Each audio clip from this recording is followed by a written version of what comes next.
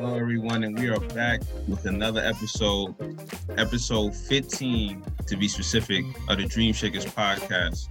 I am George Nunez alongside with my co-host, Stefan Odom, and today we have a special guest. We have someone that is looking to revolutionize the way we think about the gig economy and how we could monetize volunteering. She is from the Michigan area and spent 20 years in Atlanta. She also went to Emory University where she majored in political science and government. And she's currently going through the Atlanta Tech Village Accelerator to push forward her startup. Please give a warm welcome to Rejoice Jones. Rejoice, thank you for having us and thank you for being on the show. Yeah. And I'd like to add, we're in Google for Startups now, which is a big thing. We just got into that. So congratulations. Thanks so much. Definitely major moment. So building off of that, and building a bit off your background, we just want to set the stage for our audience, let them get to know you a bit better and understand more about your background. So given that you're from Michigan area and that you've lived in Atlanta for more than 20 years, how was it growing up, right? And what are your thoughts on the progression of the tech scene within Atlanta?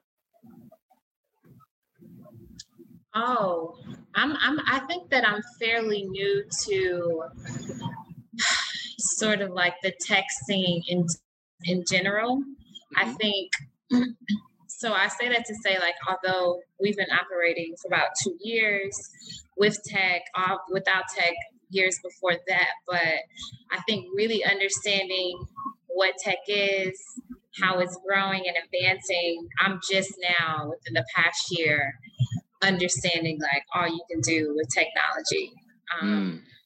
And being a resident now at Atlanta Tech Village has really helped a lot, not only to just be in the space around other technologists and companies, but just fully immersed in the possibilities of everything you can do using technology. So it's been great. It's been a blessing, if anything. Wow. And that's definitely amazing to hear. And I want us to stay right there, right? Mm-hmm. Talking about the tech scene, what it's like in Atlanta. We mentioned a part of your introduction that you were a part of the Atlanta Tech Village, and you just mentioned that you're a part of Google for Startups. So how has that been able to help you grow as a founder and also grow Vour? Yeah, so I think most of us who don't come from technology, or this is my opinion, I just thought when you started a business, you just started, right? You just go out, find the customer, and build from there. And even that mindset is of a revolution prior to now, where everything is tech empowered and you need it. You need the digital content. You need it to have a footprint, and your business to have a footprint in the world. So from introducing myself and my company to now, it's just been like a roller coaster of many groups and groups in Atlanta that are well connected. One group is Goody Nation, and it's under the direction of Joey Womack. Joey, I heard of him when I first was thinking about Vour. I just went to a few like not coffee hours, after hours. What is the what happens when you go after work and get drinks? Happy hours. I went to a few happy hours. Ryan Gravel and the Generator. Ryan Gravel was the person whose thesis is what we know as the Beltline. He has a group called the Generator. A guy who I went to school with was like, hey, I go to these things, I meet cool tech people, you should come. I was like, cool, I'll go. Went, and then that was the first group of tech people I met. And then one guy that I met there was like, oh, you need to meet Joey. I'm gonna introduce you to Joey. And I just kept hearing this man's name everywhere. Like, you gotta meet Joey. So he's like this tech godfather in like the Black space. So even when we were at a similar event, I was like, oh man, that's Joey. Like I even was feeling anxious, like I had to meet this person. And I didn't even know what I was doing or what I would do at work. But it became this feeling of narrative that it's some people here in the city that had different keys and access and levels of understanding that can help me at the infancy of my company to grow at an accelerated pace. So I met Joey, I got into Goody Nation. Now it's me and 200 other startups, and we're in small groups and we're meeting and we're pitching and we're trying to figure out what all this means. And then from there, oh, you should apply to Atlanta Tech Village. You should apply to Goody Nation. We know people in these spaces. Oh, you need this for your website. Oh, you need to find a CTO, or you need to find someone to do this. It became me going out here and trying to figure it out on my own, just from using the regular skills you do when you Google something and figure it out, to it just being a hub for, here's the a la carte for what you need. Go out and get it, but you don't have to work so hard. So from that experience till now, it's been life-changing. And I will say, like, Atlanta already is a very small place in the sense where there's not, it's a small community of pockets of people. It's a tech scene, and one area is creative scene that, these creatives dance scene, the sneaker scene.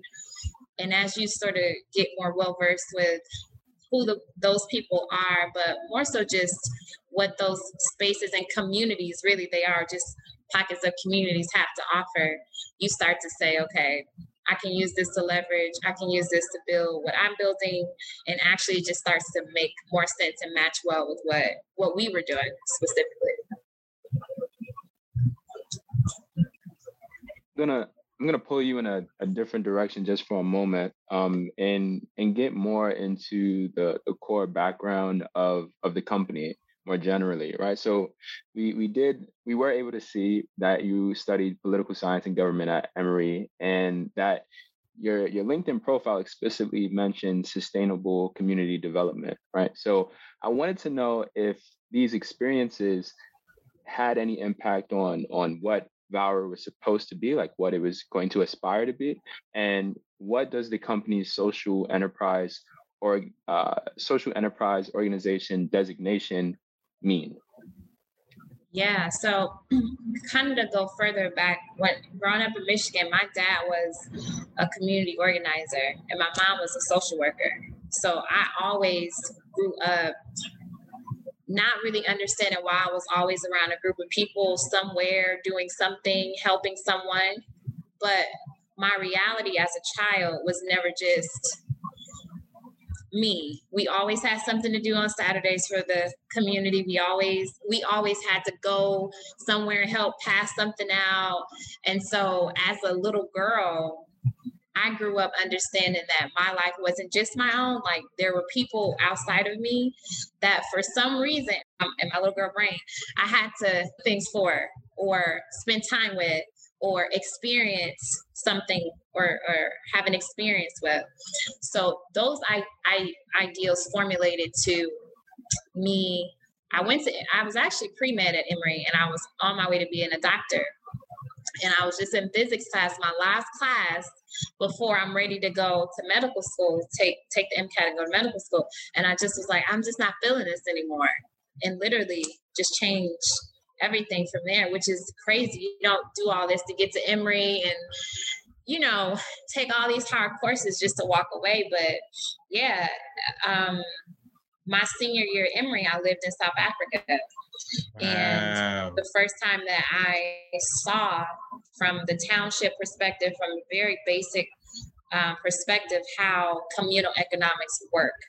And so a few of my friends who were at other schools studying abroad we came together and started a micro enterprise called Ubami Beads, and we worked with women from local townships as they sold their paper bead jewelry. We would sell it on campuses here in America, and it was the first time that I realized, oh shit, stop. Can I cuss a little sometimes?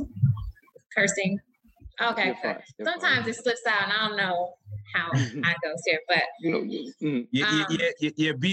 Be authentic. Yeah. So it was the first time that I realized, like, man, like, you really didn't need all the things I need back home to survive. These communities had each other, and they had a skill, and that was it for them. That's all they needed, and they were happy around. I'm not saying that, of course, you're in a township doesn't mean that you don't want more. But what I'm saying is, for the joy and beauty of what they were able to create, what they had, was life changing for me. And then from there, I moved back to America and was wanting to go to law school and got denied to a few schools and was really bitter towards the U.S. because I felt like the U.S. owed me. I felt like I did everything I was supposed to do. And I know that's like, yeah, just do better on your LSAT. Like this Rejoice was like, yeah, study harder on your LSAT, you would have got in. Like, I'm not. But it was at that time I felt really like jaded towards this whole work really hard, go to school, be this token. And I'm not saying I was in that time consciously sort of like working in this robotic way that I thought would work, but I was. And yeah, that shit wasn't working. I was working at a corporate immigration firm as a paralegal, and one day I was just like, yeah, I'm done with this, and moved to Mexico. Wow. So I moved to Mexico for a year when I was 26. And that is when Bauer and everything I had done in the past in the communities in Atlanta, which I'll share, but everything up until there, and I was like, from here on out, this will be my life, because I had met so many people in Mexico who their communities, I never met a mayor or city council or someone to come and tell them this is how you should do community. They just did it, and they did it better than anything I had ever seen. Wow. And I was like, I'm gonna come back and figure out a way how to do that here in Atlanta. And speaking of that, talking about volunteering, understanding that the gig economy is a booming and trending topic right now. We all know on this session what the gig economy is. Yeah. Could you explain to the audience what it is, so that they could have a better understanding, and what made you want to focus on that market? You touched a bit about it in terms of going abroad, going to South Africa and going to Mexico, which is important, right? I studied abroad too. I went to London, so that changed my whole view. Yeah, absolutely. But talk about that and how that impacted your view. Yeah, so currently we're about 34% of gig economy workers, which means independent contractors. So gone is the day where people are trying to find professions where they can work for 10, 20 years, stay with the company, their whole pension is there, go to the company picnic 6 years. No. In the next few years, over 50% of our workforce in the U.S. will be gig workers. So I like to think of gig workers as... if you want to think about it just from a bare minimum sense, it's just like people who like, okay, I'll do that gig, like I'll pick up that job. Really, it's how we've always worked in the barter system, right? I'll do this for this. We don't have to stay long. You don't have to know my name or my family. I'm just here to do an exchange, and I'm off to the rest of my life. Now, because of Uber and Airbnb and how they sort of basically transformed the way we see work, or expanded it, because we've always had pockets of independent contractors. Just now we have Upwork and Fiverr and a lot of other gig platforms where, as an independent contractor, if you have a skill, you can exchange that skill for just 5 hours of work or 2 hours or just this one thing, depending on what you do. But so gig work is really just is everything, in my opinion, I even look at volunteering as gig work. I even look at interning as gig work because it's an exchange of skill for another desired. So a product or a service being exchanged between two parties. That is the basis of doing some type of exchangeable work. And the person who does it is a gig worker or independent contractor for more legal purposes. And so I think of volunteering because my whole thing of volunteering is different. I think the whole word volunteer needs to, the definition and sort of the concept behind it needs to be expanded. The traditional sense is,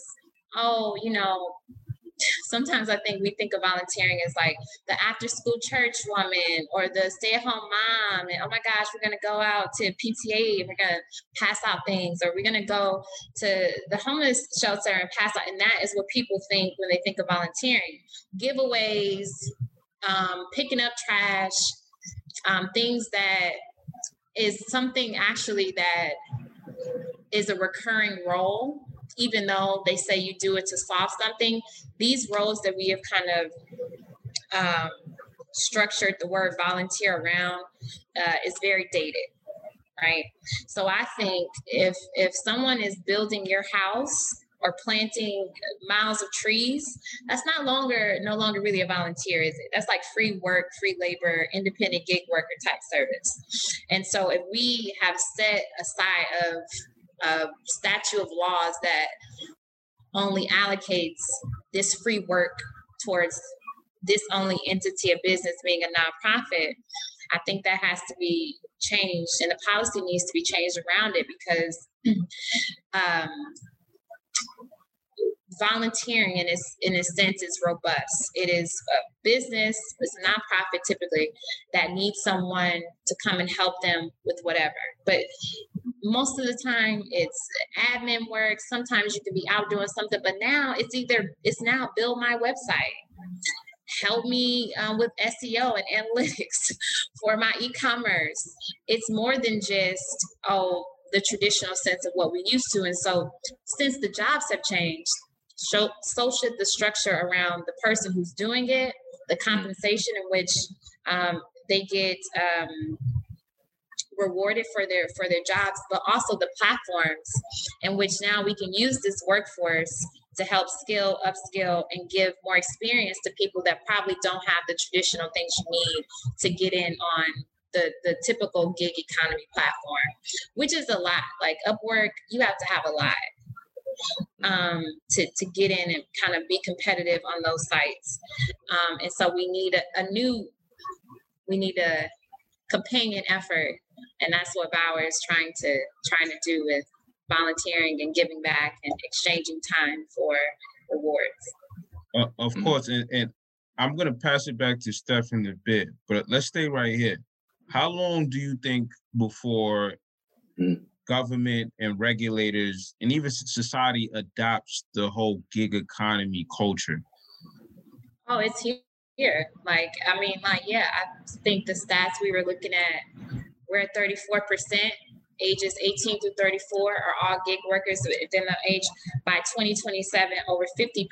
With that same Gen Z millennials, over 50% of us, most of us are already doing some type of side work. Whether we get a 1099 for it or not, we're gigging all the time. And the pandemic really opened eyes to why we need more policy and infrastructure around this, because they didn't know what to do with the PPP and gig workers. They didn't know what to do with how do we structure thousands and thousands of Uber drivers who, got their paycheck maybe here and then with Airbnb and then here. It's like, how do we give them a payment protection where they don't fit under this typical structure that we're used to working with? And so, like I said, as this platform of how we do work and the future of work expands, so will the policy, the infrastructure, and even the people, the talent behind it. That definition and how we see it has to also expand. I think one piece that I'm definitely hearing resurface throughout these conversations is the need for regulation, the need for certain safeguards, the need for ensuring we are, operating in an environment in which these gig workers are taken care of. And one thing that I wanted to bring to surface here was thinking through the ways that your company has sort of thought about this, right? How has the Bauer platform thought about ensuring volunteers are not being taken advantage of long term, right? Like what are going to be the safeguards and the dynamics in place to ensure that the dynamic between volunteers and organizations is a healthy one? Yeah. Okay. So I like to take people through this thought process of like, in Plato's laws or Aristotle's Nicomachean Ethics, they ask people to go on this journey of like, how would you create a world, right? So if I said, George or Steph, here's this land that is, no one lives on this land, but we're going to put people on this land. How should they work together? How will we establish a system of economy where everyone pretty much is equal and there are things that are equitable for everyone to get in? And as we have these conversations, we're going to start to notice there's a lot of a misalignment of how we think people should work, do work, and live their lives. And a lot of that probably will come down to the point of like economy is like what you get for what you do. It's an exchange. So a lot of maybe our thoughts will be different around how people get what, when, how, and who gets it. That's like politics all in itself. Who gets it, how much they get it, why and how do they get it.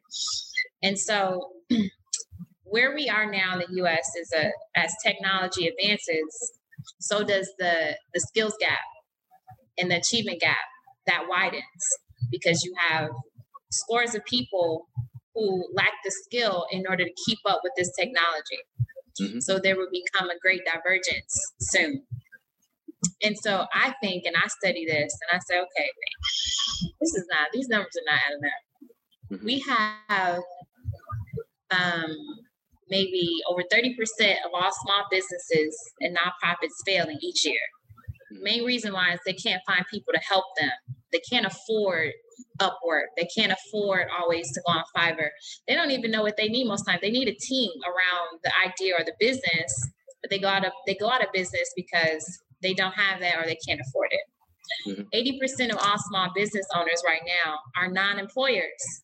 So they're not doing W-2s. They're doing 1099s, or they're just, giving people money on the side.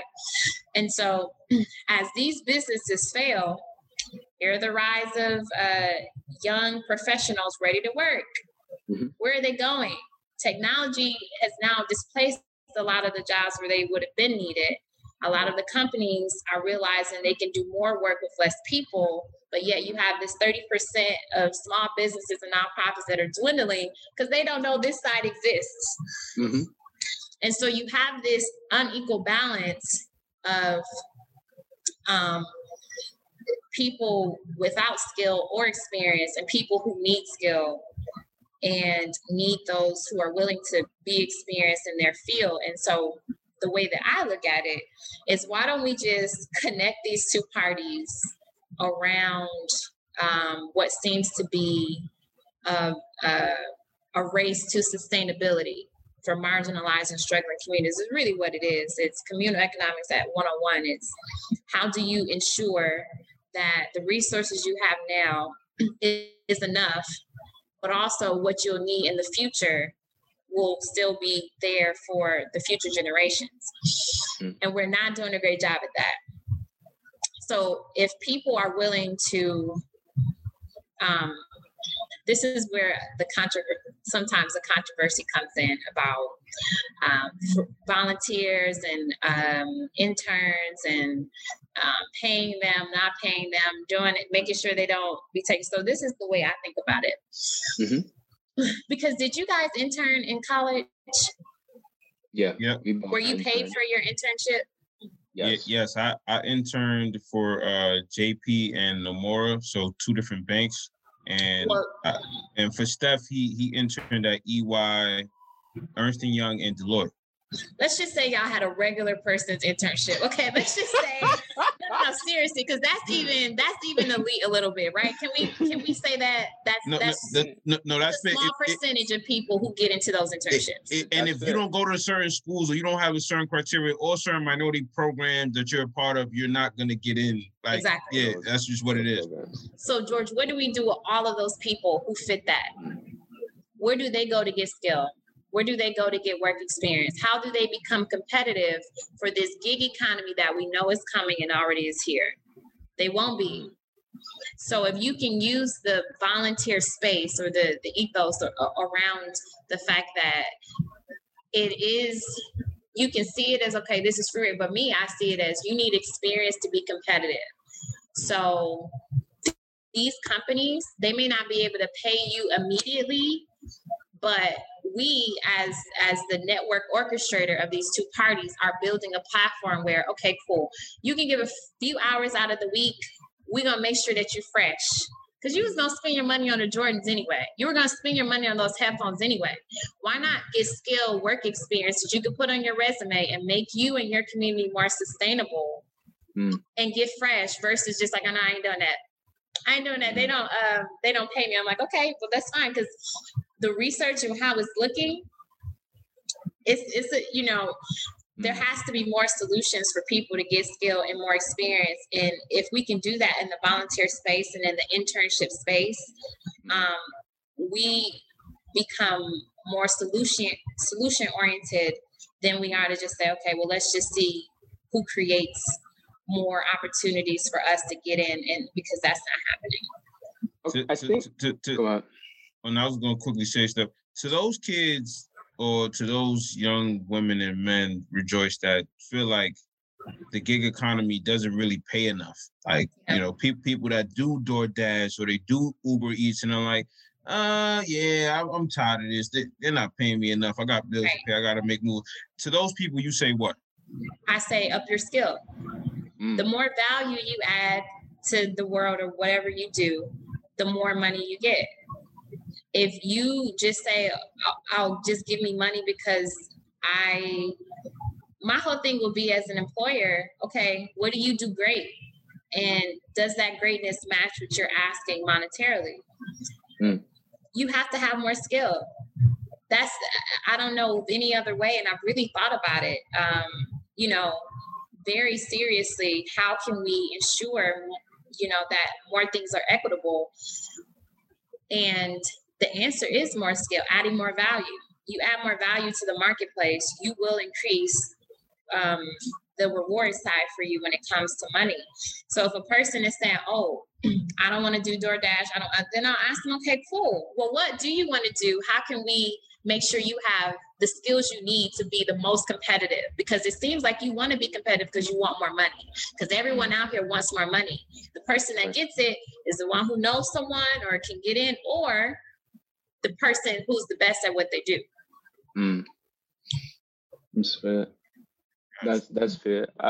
Some of the questions that I have just relate to that last point. So it seems as if though then the discussion would shift to this serving as a stopgap measure of sorts to get this person to the next level wherein they can compete in a space like a Fiverr or an Upwork, or search for more conventional means of employment, assuming they've gotten to a point where they're competitive against the remaining 40 or 50% of individuals that hold those traditional roles. So the question that I have to you then is, okay, so the individual on this end is not getting paid, but I assume these services for these small businesses are not free. So what is the payment structure? And you don't have to delve into extreme specifics, but how does Varo as a company continue to keep the lights on? Yeah. So the way that, just a really quick background, the way that our labor laws work, volunteers can only work for nonprofits. There's not really a limit though. It's crazy. Like you can just go and work for a nonprofit full time. What? And the crazy thing for me is like, wait, this person can work for a small business, and the small business is actually grow economy in this locality and do well for what that community needs at large, for the schools, for the property rates, all those things. But no, because you're a nonprofit, you can get free labor, even though if you really start to understand what nonprofits are amazing and great, but not all of them are starving. A lot of nonprofits make a lot of money, and way more money than a lot of small businesses. So for them to get free labor, and small businesses that are trying to start out and add value to their communities, for them to say, no, you can't have any free labor because you're for profit, although you haven't made profit and haven't made revenue. And most companies don't make revenue or profit until years later. To me, is just, again, a dated system and policy that does not work for today's, how we need to be thinking about the future work. It just doesn't work that way. But volunteers can work for nonprofits. So that's why we've added the internship side. So small businesses can be able to get, and the internship component adds a bit more structure on it. So we recruit at schools who offer internship credit, or we ensure that companies can pay like a stipend, or it will be more affordable than hiring someone on the other platform. And most times these companies also need to just give from A to B. As we start to scale and expand, we'll pull from the pro bono and the corporate companies who have professional skills, and their corporations have CSR or corporate social responsibility departments where they say, okay, we're going to give our skill to people who need it. Similar. So we're just maximizing that functionality. So I would say, to answer your question, Steph, I would say the way that we work for Valor, so our platform is you exchange your skill for points. And these points are your buying power. So say, for instance, you did a gig because you're in finance, and this company needed you to look at their books or help them with something. You did that for a few hours. You got 10 points. You go on our platform and you can buy, a gift card or something for your 10 points. Or, you did that maybe 3 times. So now you get some AirPods. So instead of the cash that you would have spent, the few hours of spare time that you would have spent on Instagram or something else. Not saying there's nothing wrong with it. Nothing wrong with Instagram. Nothing wrong, because people be productive the way they be productive. But some of your hours just sort of like doing whatever, you earn the rewards, and you're able to use those to help someone who wouldn't have had that expertise otherwise. And so you're offering a lot of value to the world, but also you're getting something back from it. And so we regulate sort of which company can get which type of help until the policies are changed, where people can just exchange their skill. Like we envision a world where literally your skill can pay for your tuition, lower your interest rates, or buy you a fresh pair of Air Jordan 13s. Why do we have to have well, I understand why we have to have it, but we just believe in a world where we'll start to move towards what's best for sustainability, what's best, and the fact that we actually we should. Yeah, and it's better than a pizza, because they would just be giving you a piece of pizza and a t-shirt and say, go about your business. Thank you for building this house or this whole neighborhood of houses. And that's it. We're like, nah, we get you some J's. Thank you for that. And it feels a little bit more respectful, or reciprocate a little bit more gratitude. Get that. Wow. Yeah, that's amazing. Thank you for explaining that.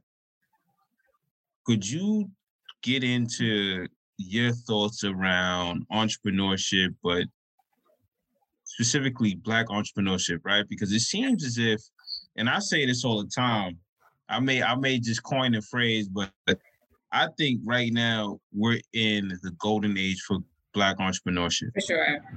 The way things are turning, and all it took was a whole pandemic and the Black Lives Matter movement for people to realize, all right, like we have to source this talent for people to just create startups to impact the community and impact the world.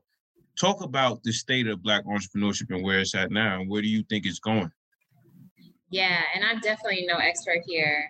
I sometimes think about that question, and like a little bit of it sort of bothers me because it has an assumption tag to it, as though prior to COVID or George Floyd or Black Lives Matter, that we weren't in a state of capability or readiness, and that we needed the help of these corporate spectators and people to say, okay, now they're ready. Here's the resources.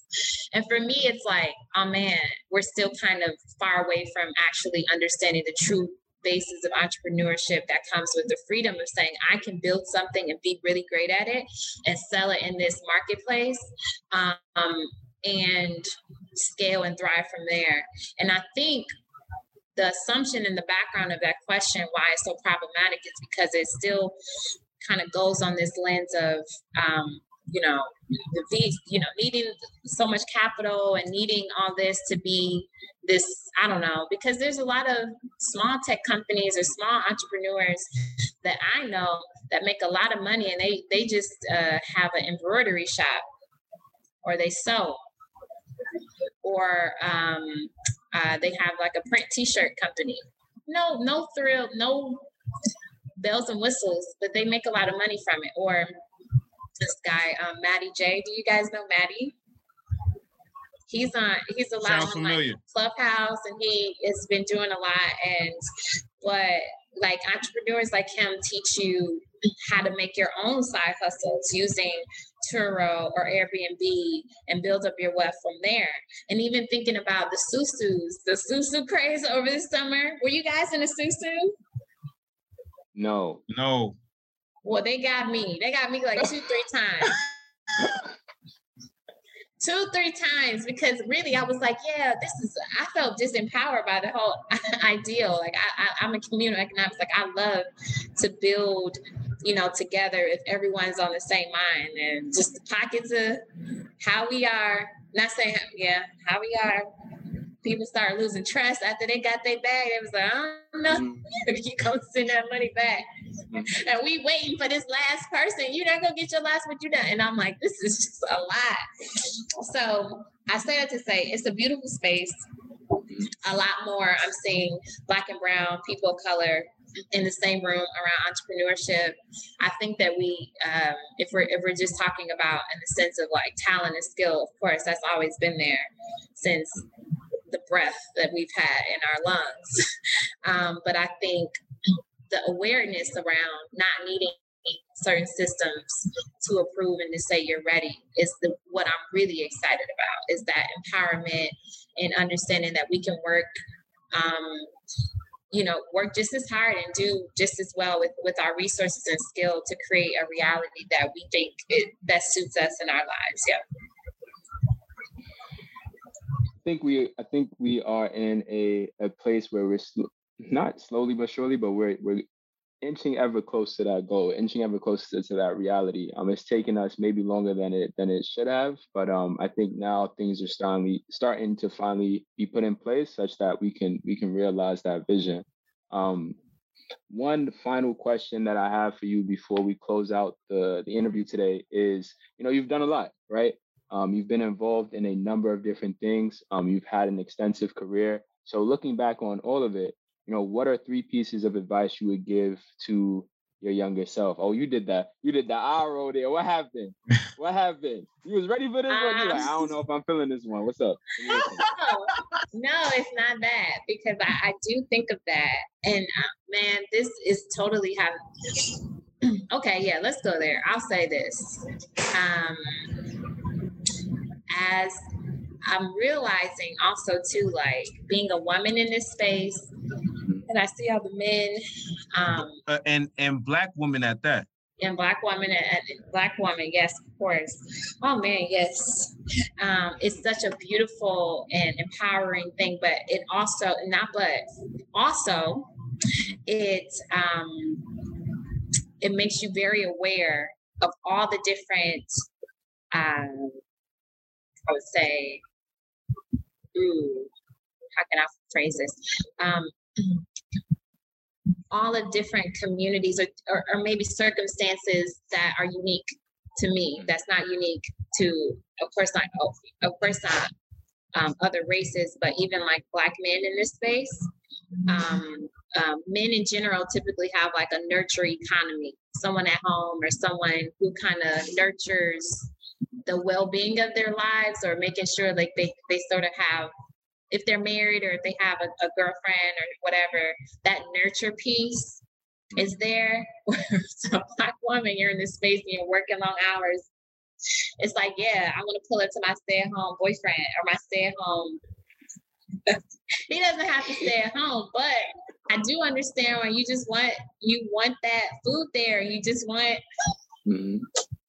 It's okay. Keep going.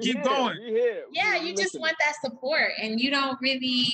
And so maybe what I would have said to my younger self, one, is just like, just like with more success comes more options. Just, Do you think there's a double standard there? I don't think anyone set a double standard, but I definitely, for sure, absolutely.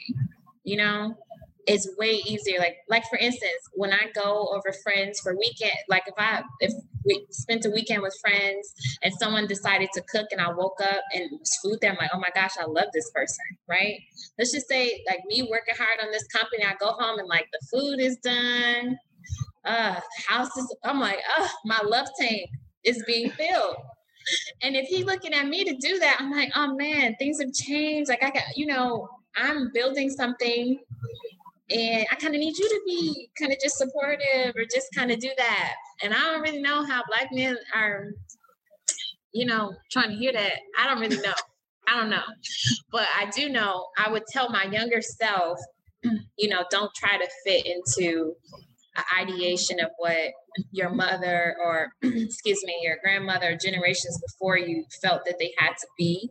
And that just comes with like the feminine side of like being a woman and offering nurture and support, but also realizing it where I am right now, I need that probably more than he'll get it from me. The second thing is to just know that the shit is gonna work out, right?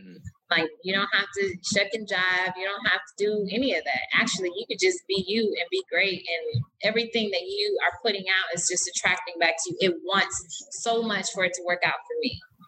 It's not the opposite. Like, I got to go and, I'm just wearing myself down.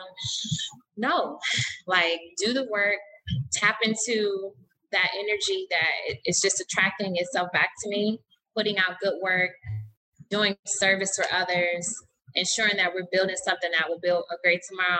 All of that is like me saying to the universe here, and the universe saying, oh, here, like just throwing all of those things back to me.